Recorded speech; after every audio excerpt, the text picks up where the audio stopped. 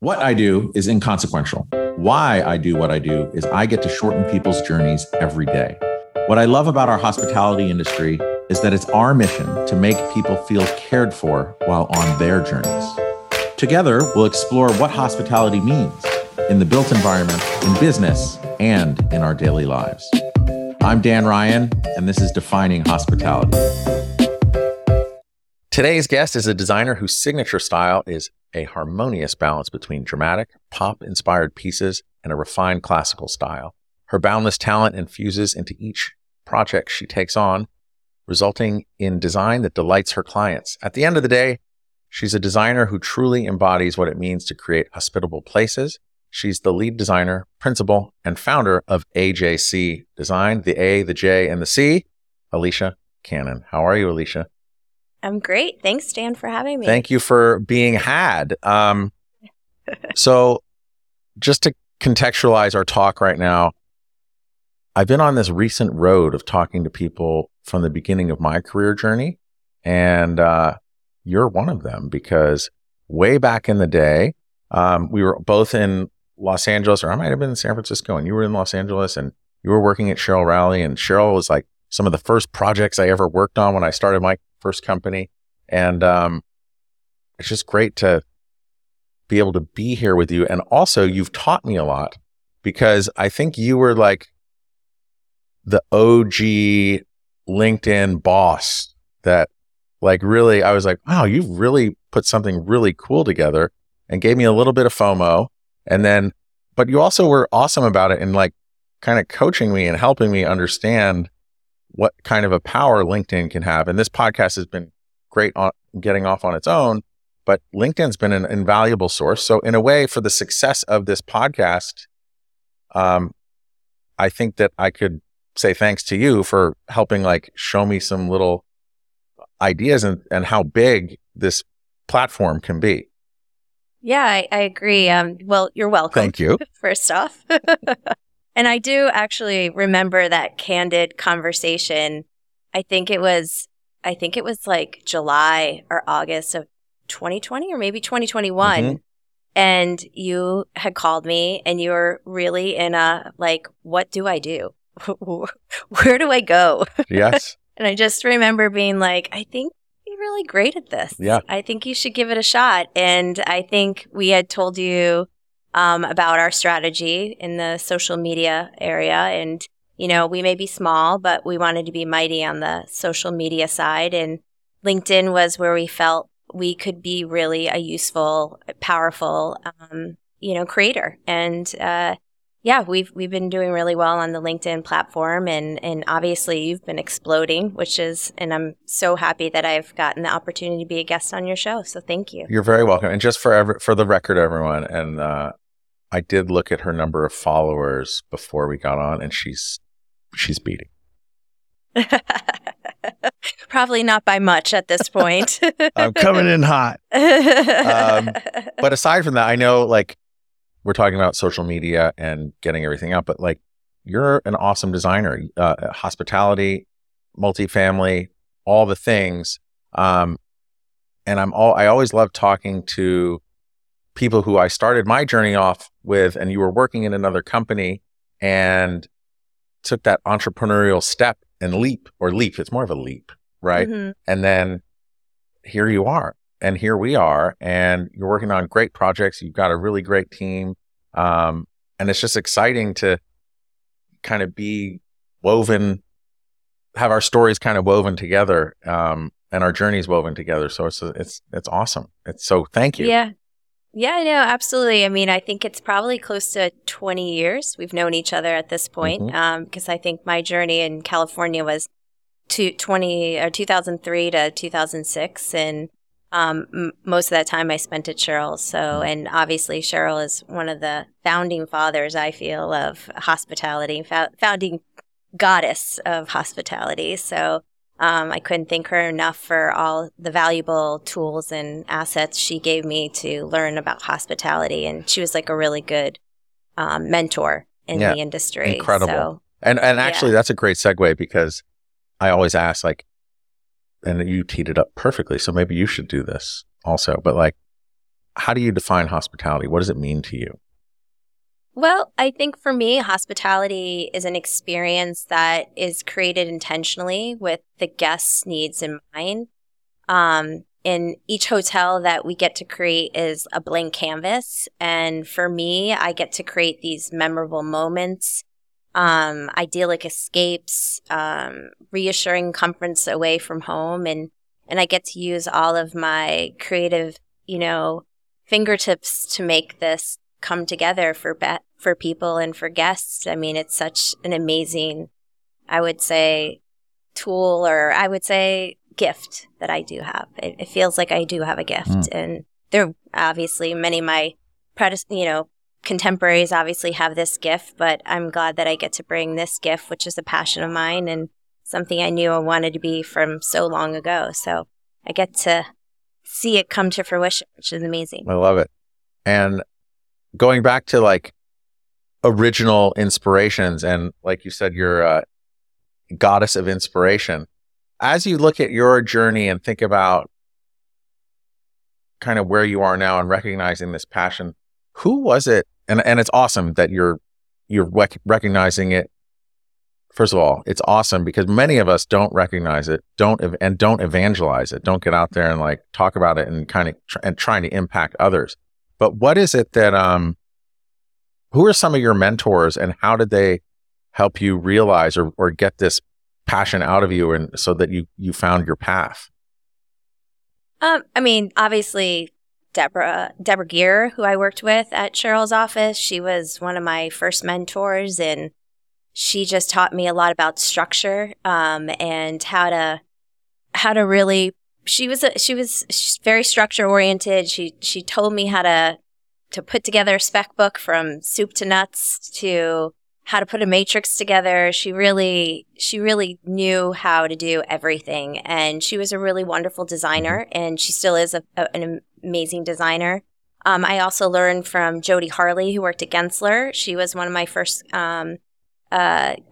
mentors, and she really helped me understand FF&E from start to finish, and how the process works, and understanding everything from a design and narrative up to construction administration. And she really helped me understand all those parts of the process. Even to working with David Easton, who's obviously one of the masters and great architects, who's now passed on. But David, learning his neoclassical style and how he applies it, and how, working for someone who was such an incredible, talented architect and designer, taking his style and his design aesthetic and implementing it into a hospitality application wasn't the easiest at first, because he is a residential designer. And, my job as a hospitality designer was to help him recreate his residential aesthetic into a hospitality quality. So when we were doing St. Regis's and multitudes of them during the 07-08 time frame of this decade. So it was definitely hard, but, learning from all of these greats really helped me understand, their vision, and, how I want to adapt my own vision and what was important to me, learning how they ran their offices, and how everybody was a little different, what it meant to be in a family, smaller environment versus a larger environment like Gensler. So learning that all helped me hone my skills in so I could become an entrepreneur and open my own studio and, run it for the past 16 years. So I adapt the skills that I learned along the way and took what I felt would work for me. And I think that's how I decided to really go out on my own. Can't believe it's been 16 years. Yeah, February. Good Lord.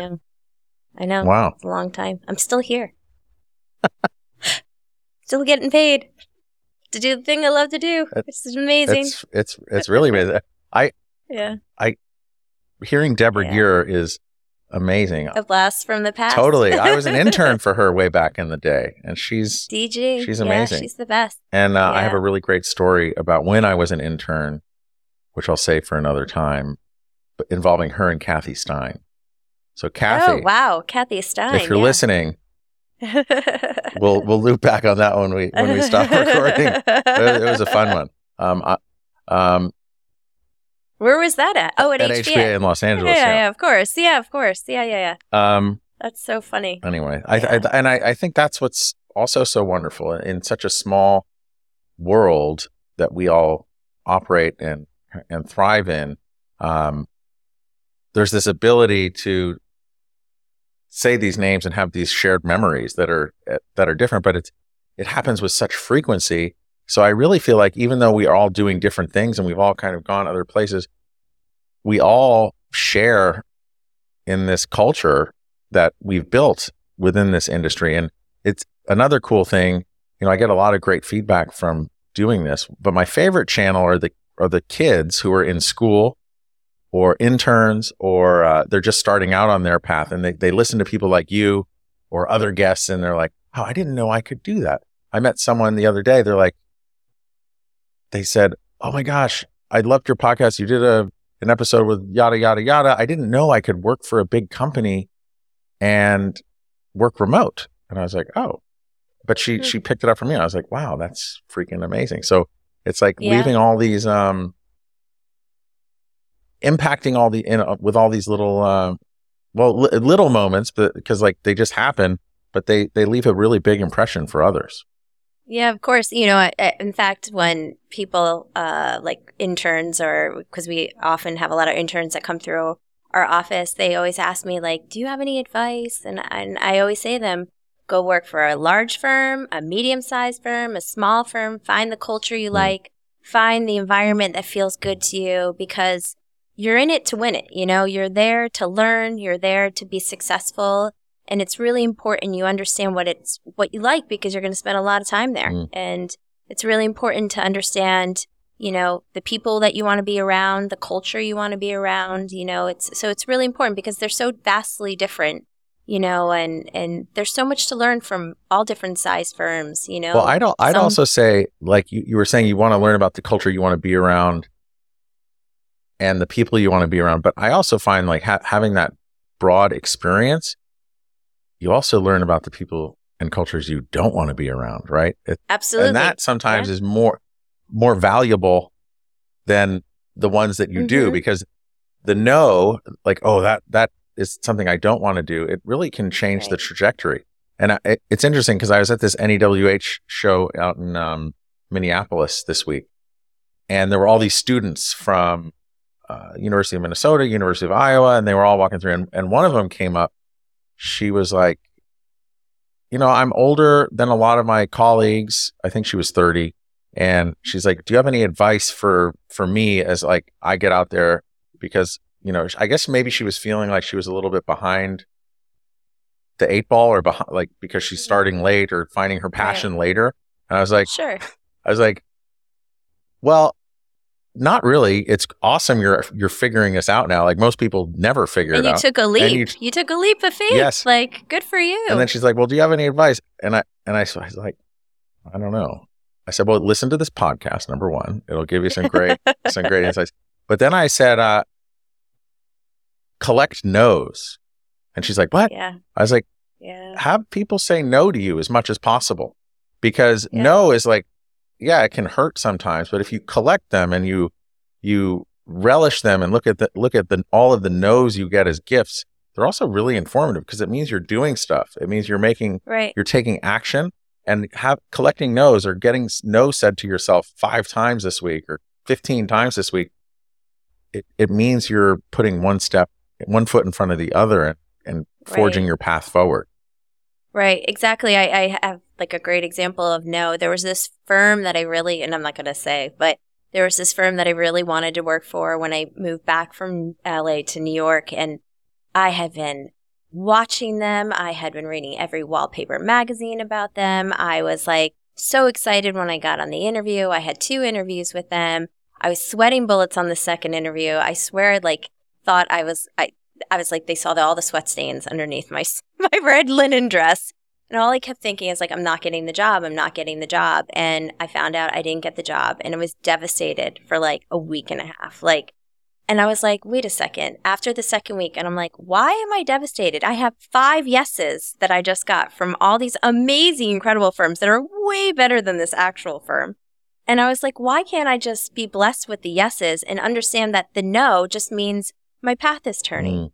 And that's okay. And that my journey is not, stopped right here. It's going. Mm-hmm. It's just on a different path right now. And that's okay. And that it's going to lead me to what I need to ultimately be doing. Or where I need to be. So I'm glad I got that no, but of course I was devastated but it just brought me on the right path to where I am now. And that's okay. It's interesting you say that, because also this week I learned something else. I was with another friend of mine who was a college and professional athlete. And I was talking about my son as he like gets really hard on himself if he doesn't perform well on the field or at school. He's like, I suck, bro. And it motivates him in a way, but and he doesn't suck. He's really awesome. So just in case you're listening, Theo, it's impressive, and just keep on rocking. And I'm very proud of you. He's the one listener we have.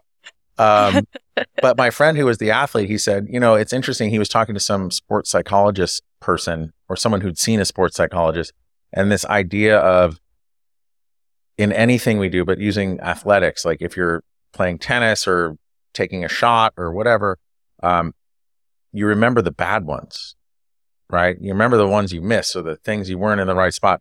But the sports psychologists, apparently what they were saying is it's really important to remember the good ones, because if you remember how you feel and what everything smelt like and what the lighting was like and what the whole environment and moment was like as the good thing happened, and you could just remember that when you have the bad one, and you can fall back to that really good place, right? And it's really important to start modeling that. So Theo, just know that I just learned that this week, and on the next drive to practice, I'm going to be talking to you about it while you're looking at your phone, not listening to me. But I'm really hopeful that it will sink in. It's all about the yeses. It is. It's all about the yeses and the positivity, but also the no's are important. Are really good. When you go back 16 and a half years ago, let's just say, what were some of the data points that helped give you the courage and the strength to take that leap? I think it was the validation from my dad. Yeah. When sorry. He just passed away in March. So I'm so sorry. It gets a little, whew.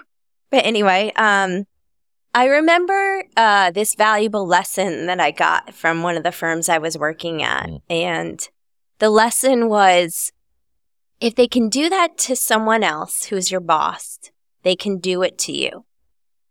And it was a scenario where they were trying to promote me to my boss's position while my boss was still employed at the company.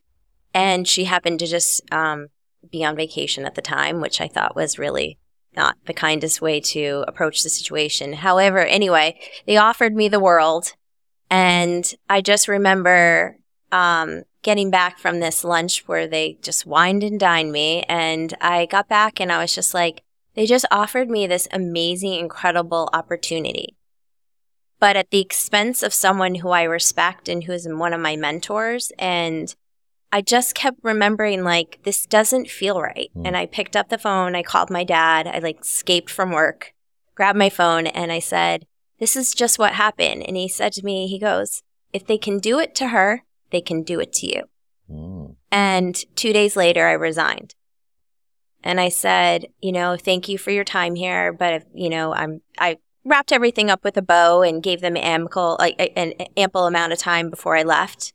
But after that experience, I had said to myself, that's not the culture I want to be a part of.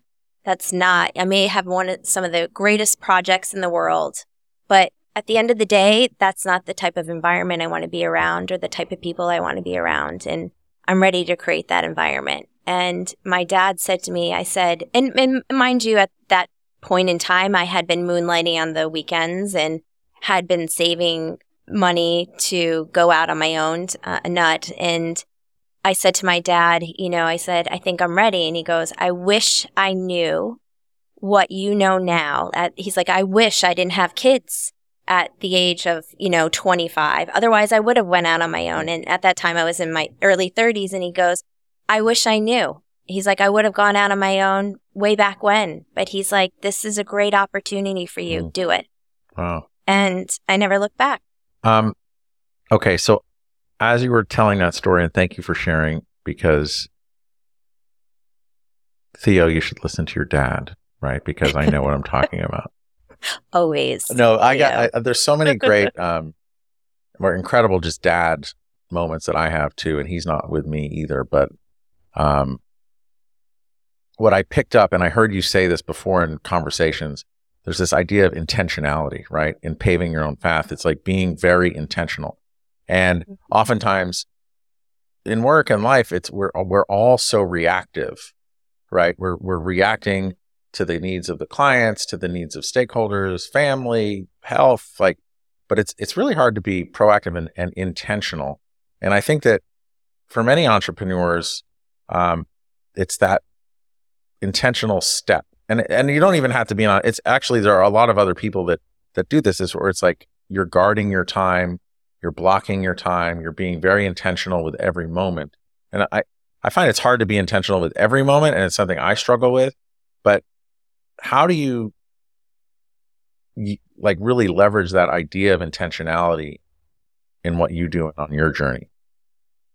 Well, I think, one of the reasons why I went also out on my own is there's definitely not enough travel time, to explore and to be creative. And I think part of doing my job creatively is to see stuff and to see the world. And I needed to intentionally block out time to see the world so I could be a better creator. And I feel that the firms that I work with, and, I remember one firm that when I interviewed with them, they said, we frown upon, anyone taking any vacation within the first year. And I was like, okay, peace out. This isn't for me, and I just knew that I needed, in order to be a good creator and do what I need to do for my client, I needed to see stuff, and I needed to be well traveled. I needed to explore, and I needed to allow my creative, juices to really open up.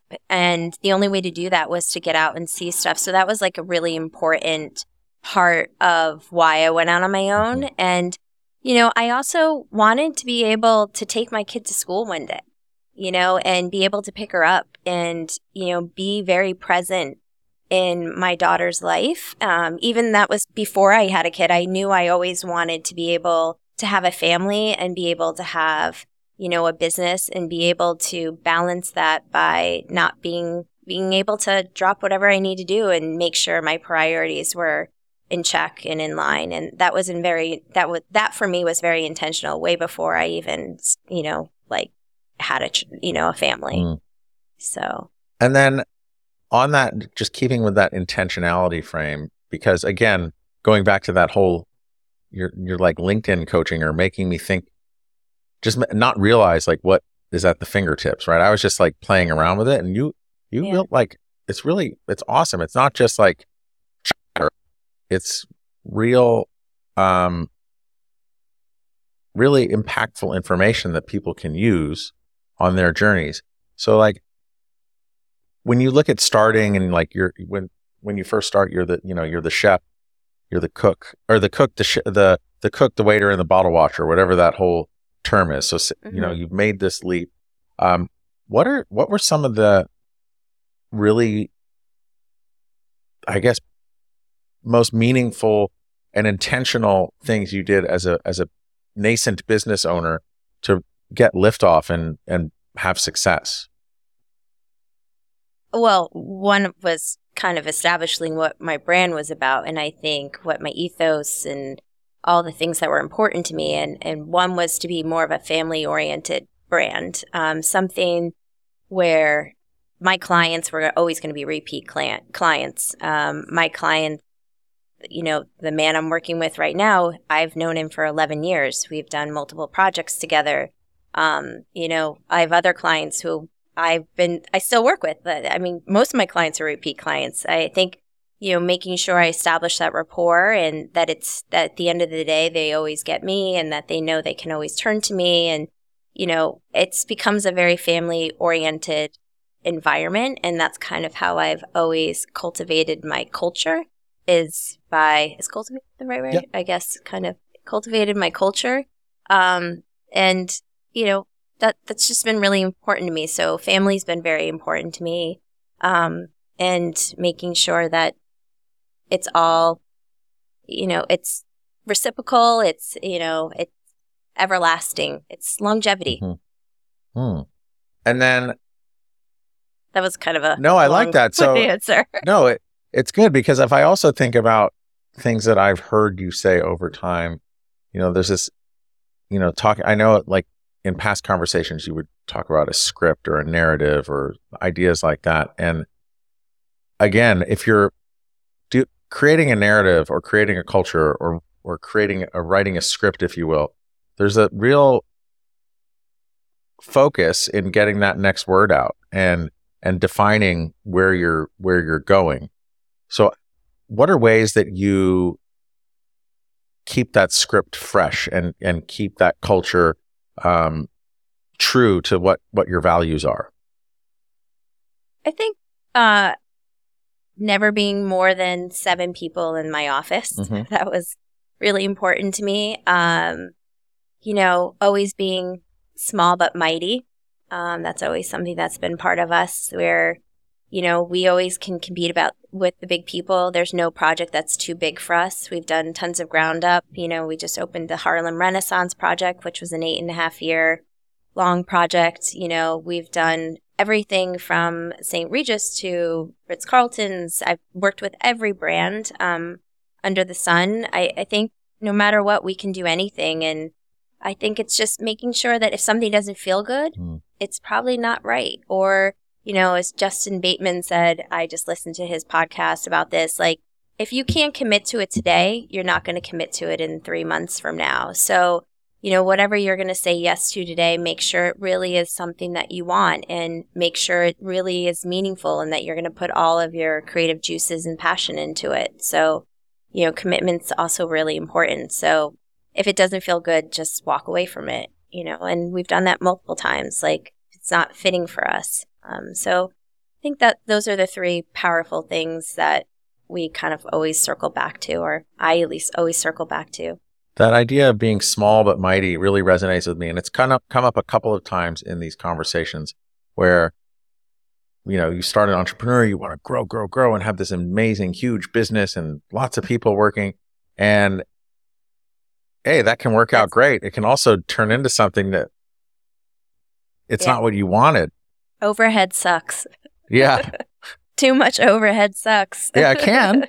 But there's also the idea of just being I think it's called Small Giants was this book I read a while ago. And I was like, oh my God, I really wish I read that in the beginning. But it was all about just being small and mighty, and I love how you said it a couple times just in this conversation, just being family oriented. And I think as you were describing your career journey working for others, there were big ones and then there were more family ones. So, and I've actually not heard it like small businesses described as family. So how did you come up with that idea? Because in reality, it's not family, but it kind of is. So like, how did you pick that one? It is. I mean, all my ownerships, the people that I work with are individuals who own a smaller portfolio, maybe multifamily, maybe office and hotel, some mixed, some just hotel and then have gone off to multifamily because they wanted to sell their portfolio. But they're not big guys out there. You wouldn't find them on Instagram. You're not going to find them on social media. You're not even going to find them sometimes on LinkedIn. And if you Google them, you're not going to find them either. So they're kind of have their anonymity, and I kind of I respect that. They just want to do good stuff, powerful stuff, make some money, and do good work. And they're not in for the frills.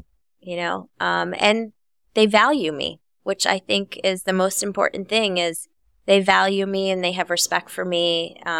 They're just really good guys and gals. And gals. So. As you were talking about your David Easton experience, like doing all those Ritz-Carltons in 07, 08, then the financial crisis, then, there was a pandemic, in case anyone remembers, not too long ago, and you're going through that. And then as an entrepreneur, like, what were some of those I guess the David Easton was before as an entrepreneur, but you could have even had that dark experience then too. But like, what were some on your journey? Where were some like really bleak places you were, and how did you find your way out? When you didn't have a project in the hopper and you just finished one, when you're starting out, you're doing everything from start to finish. And then all of a sudden you're like, I was doing all this work and I didn't get another project in my hopper. Oh, sugar, what am I going to do? Mm-hmm. And that's part of the process of learning, right?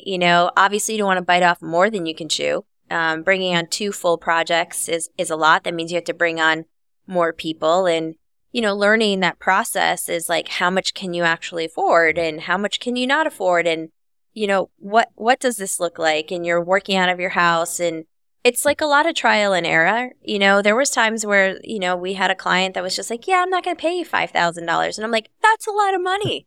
That's a lot of money. You don't understand. This is my first year out on my own. You need to pay me, and until I got my ducks in a row and made sure my contract was ironclad and, did all those, got my lawyer and, had all those protective nets for myself, obviously they come with time and going through this learning curve. But I think at the end of the day, it just was a learning process. Like, I had to make all of these mistakes and go through it. But I think the hardest one was not making sure I didn't have a project in the hopper down the line, or I wasn't business developing 6 months in advance to make sure I got that project, And, networking was really important to me. And, NEWH was incredibly valuable for me. I was on the board for NEWH for many years. That was like a great asset, learning who the players were in the industry, just kind of getting out there, my name getting out there, getting, in the industry. But I think there was just a lot of networking, hustling that you have to do in the beginning. And it was exhausting and tiring. And I know that these times that I don't do it as much now that I have a family and, things are a little bit harder. But, after COVID, you just need to get out there and kind of hustle a little bit more. Now we can hustle a little bit more via the internet, I guess, LinkedIn and, and other avenues. But, I would say is marketing yourself and getting yourself out there. Cool. And making sure you had business prepared. It's hard. And then doing it solo. Right. Okay. So now you've been doing this for 16 years. You've built this team, you built this family. As you're looking forward, and I know it's very hard to see the future, but what's exciting you most as you look out there? Oh, gosh.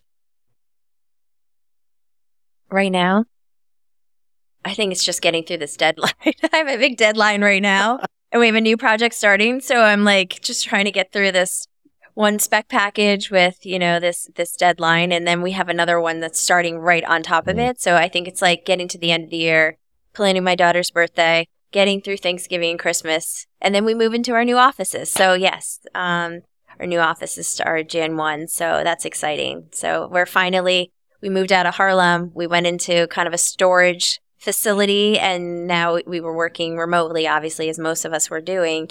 Now we're back. We're getting back. Cool. So where's your new office going to be? It's going to be in the Flatiron on 25th and Broadway. Great area. So I'm sure. That's my old hood. Yeah. So excited about that. I think that's probably what I'm really looking forward to, is like getting to an office and getting settled and kind of getting back to like shaking off all the COVID stuff, and really being done with it and putting it in the past. Yeah. For once. Yeah. And it's nice. So. Like, I'm just seeing so many more people go back into work, but I'm still seeing this hybrid thing, which again is where this podcast really fills in the gaps on everyone's kind of water cooler time or missed water cooler time. Yeah. I mean, I will listen to a podcast to and from work listen to a podcast at work all day long. I probably listen to like 5 podcasts a day. Yeah. So that's good. It's well, I and love you're podcasts. walking and you're riding in the subway, and it's just nice to have fill up your brain. Yeah, of course. What's your biggest need right now? Need? Wow. Well, we could use some interns. We could use a new junior designer or senior designer. Okay. All apply, please. But just stay less than or equal to 7. Exactly. Actually, we just need probably 2 new roles to fill. We had some transitions this summer, but we'll find the right fit. You know, once we get settled into the new office, I think everything just works its way out. And I tend not to fear so much after my ayahuasca journey. So, oh yeah, just let it all go and letting it all go. Submit. You're there. Exactly. After the experience I had with that, I'm just ready to. I just had it. I just went on my journey in August. Oh wow! So that's like pretty intense. Like it was. Wow, that's some big milestones this year. Father passing away, ayahuasca, and new office. Yes, and my mom getting diagnosed with Alzheimer's. Oh, so, yeah, just putting it all out there. Wow, release it. Yeah, releasing it. That's why I can't. I guess that's why I'm excited for the new office. It's going to be a new start and a new brand. We're actually our new branding will come out this year. So actually, after the new year, and a new release of a website. So we're very excited. So did you do the branding yourself? No, we used an outside company. Yeah, a company here in New York. So okay.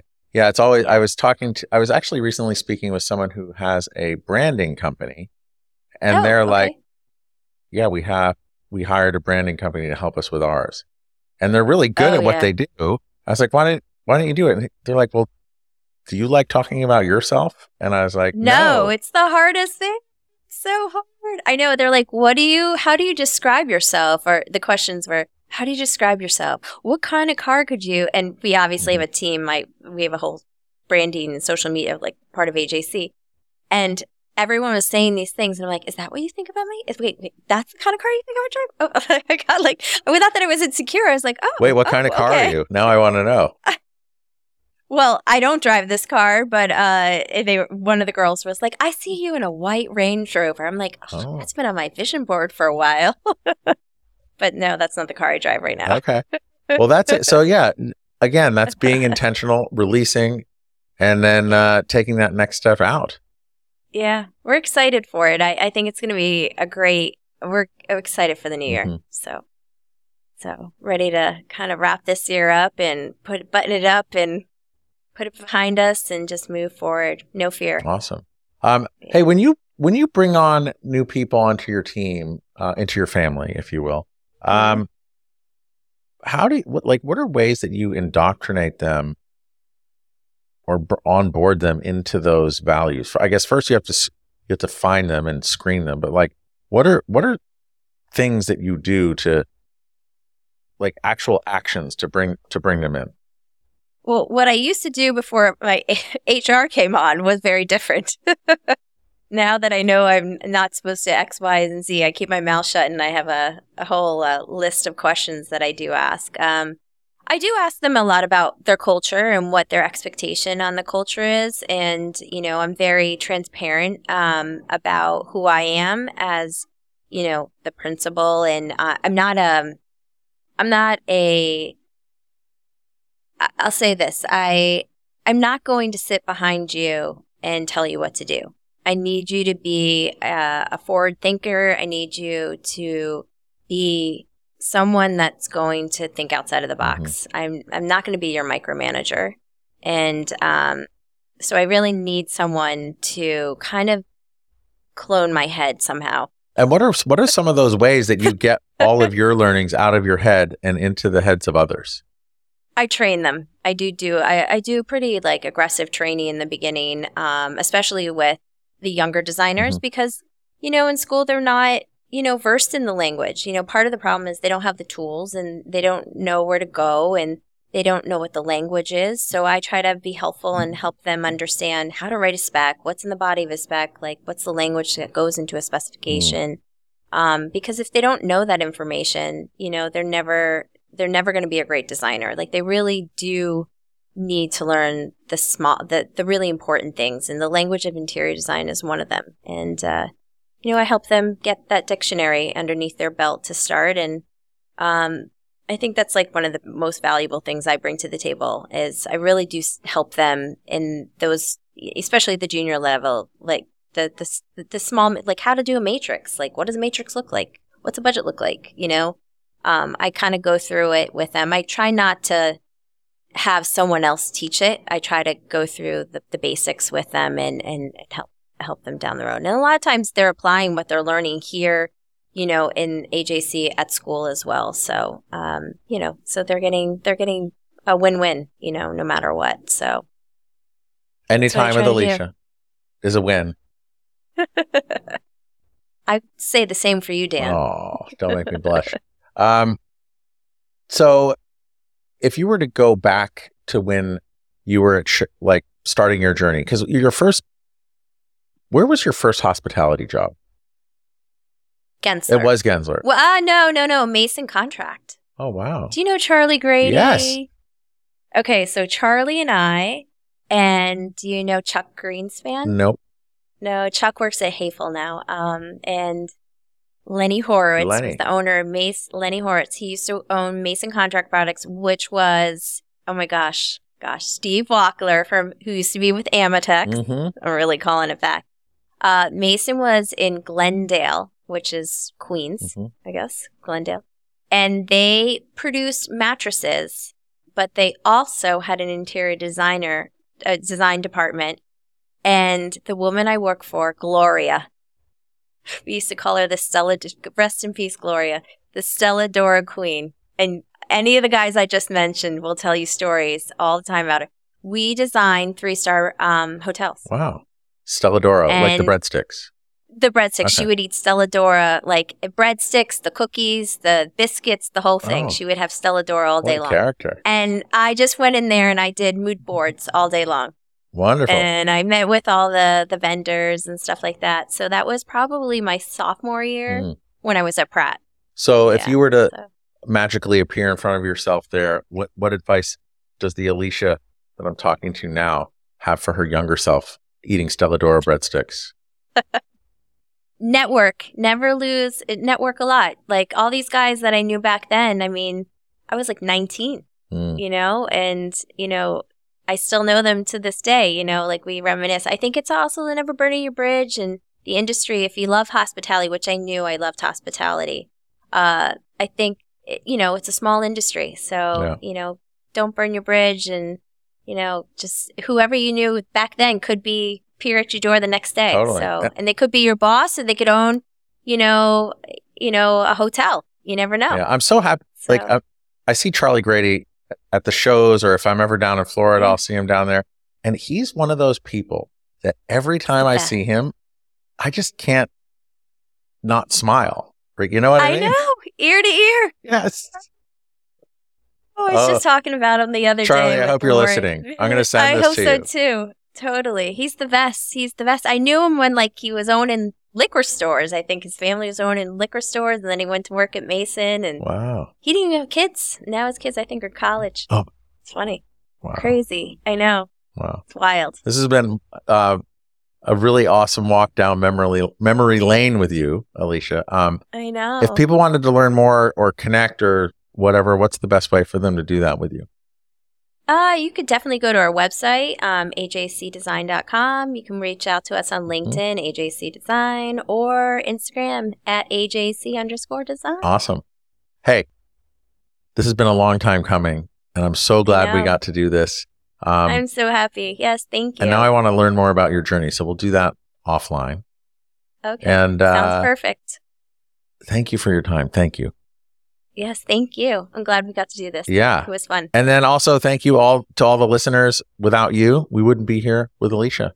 So please, if this changed your idea on your journey or hospitality or anything, please pass it along because we keep growing by word of mouth. And Alicia's going to give me some more hacks on how to do it on LinkedIn. So thank you. Thank you all.